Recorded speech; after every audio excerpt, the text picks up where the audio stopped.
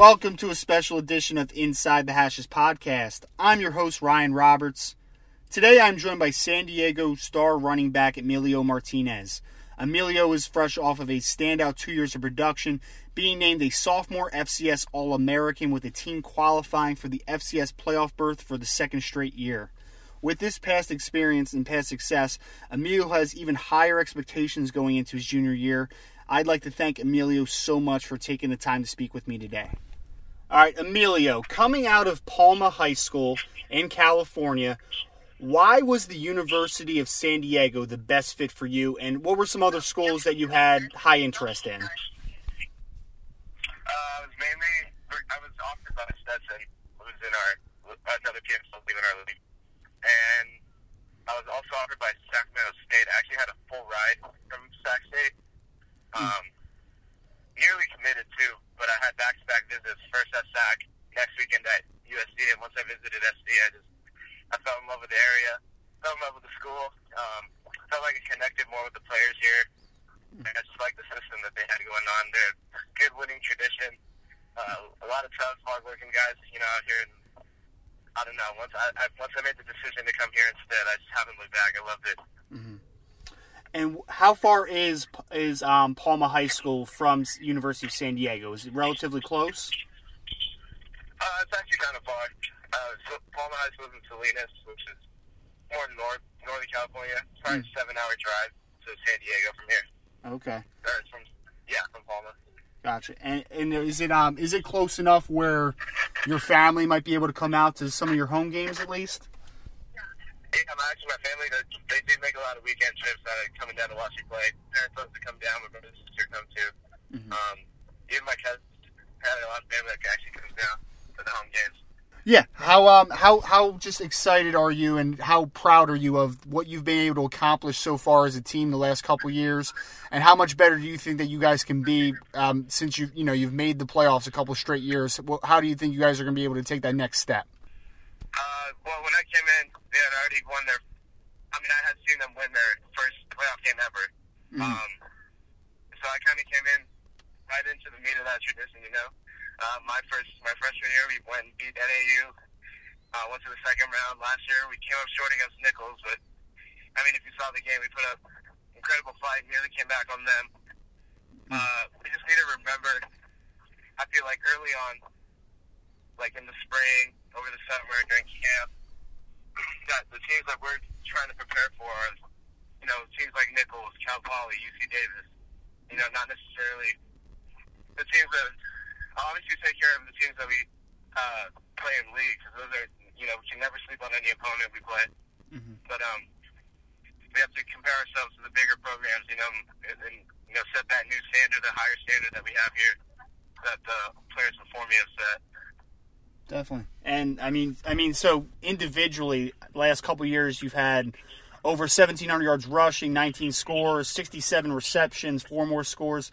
What does it mean to you to be such a versatile weapon? Because I know you had like 20 catches your first year, but then you jumped up to 47 last year. So you really had a more rounded game, and you were able to affect the game as a receiver and as a runner. So how much do you take out of that, being able to be a versatile weapon in multiple areas?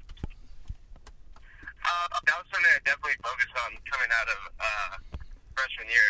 Out of high school, I didn't do a lot of route running. Mm-hmm. So it was all new to me. The 20 catches freshman year were probably all just check downs, or at least most of them. Mm-hmm. So the coaches really wanted to expand that role in my game. I worked really hard in that first offseason, still working hard in the other offseason to try to expand that. The more versatile I can be, the more dangerous I can be on the field, which would, in turn help our team win. So, sure. That's something that I focus on a lot, and I continue to focus on. I want to just be as good of a receiver as I can be, because the more I can do, the better it'll be for our team. Definitely. And, one thing that's, so I've seen you play multiple times now, and I feel like I have a good idea of what type of football player you are. But for the listeners who have not seen you play yet, can you just describe your playing style and what you think makes you so successful on the field? Gosh, that was a good question.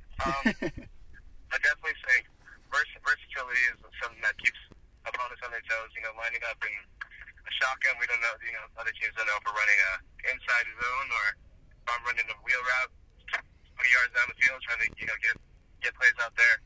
I definitely rely a lot on making people miss, breaking tackles, and, trying to outrun the defense for touchdowns. I take pride in every aspect of the game. There's not something that I want to have as a weakness, whether it be 4th and 1 and we need a first down, or 3rd and 15 and we're running some pass play and I potentially can get the ball. I love the big moments. So I would say someone who's clutch, explosive, can pop one out of nowhere at any time. Awesome. So, if I had to ask you now, it could be growing up or it could be someone that you watch now. Who are some players that you've helped that have helped you model your game into what it is now? Growing up, I definitely watched a lot of Adrian Peterson. Watch how hard he ran, and that's something I always try to remember is never run out of bounds. Finish all my runs. Also watched a lot of Barry Sanders, Reggie Bush I really admire their elusiveness. I mean, those are some of the best guys ever make people miss, so I watch a lot of them. Recently, a lot more watching personal running backs like Saquon Barkley, incredible receiver out of the backfield, Le'Veon Bell as well, Alvin Kamara, guys like that.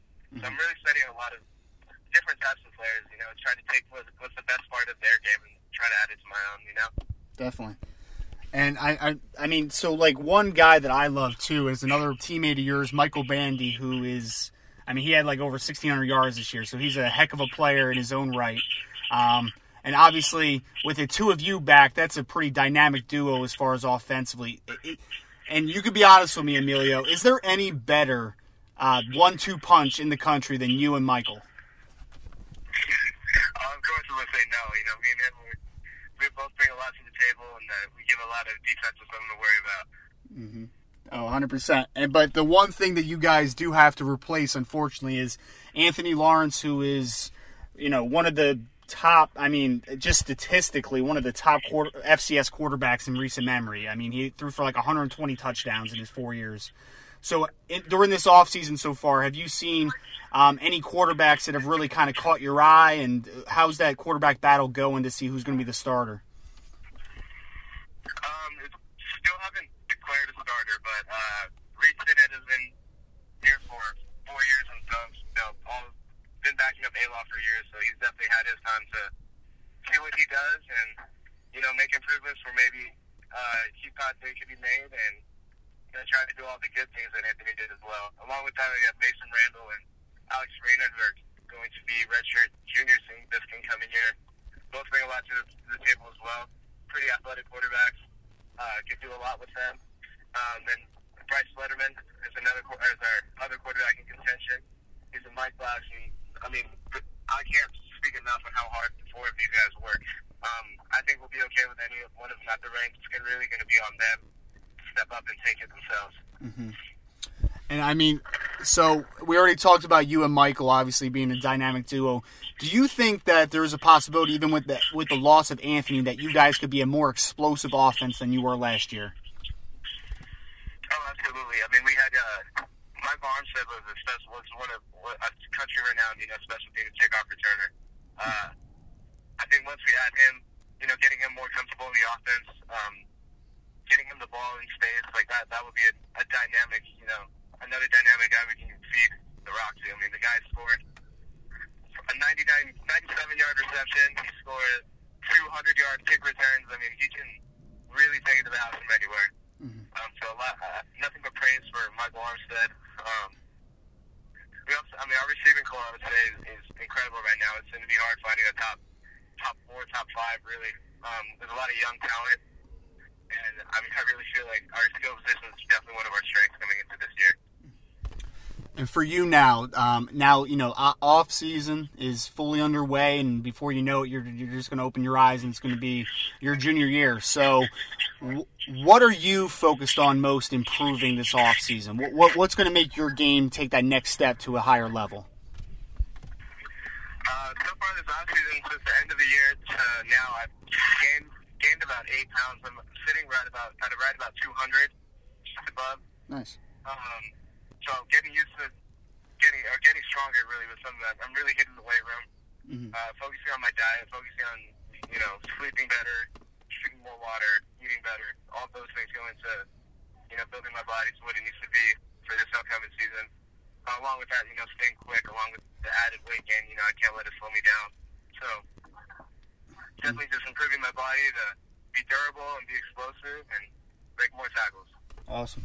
Well, Emilio, last question for you here. Again, looking forward now to the 2019 season, what are some goals you have? They could be individual, it could be team-wise. What's going to make it a successful one?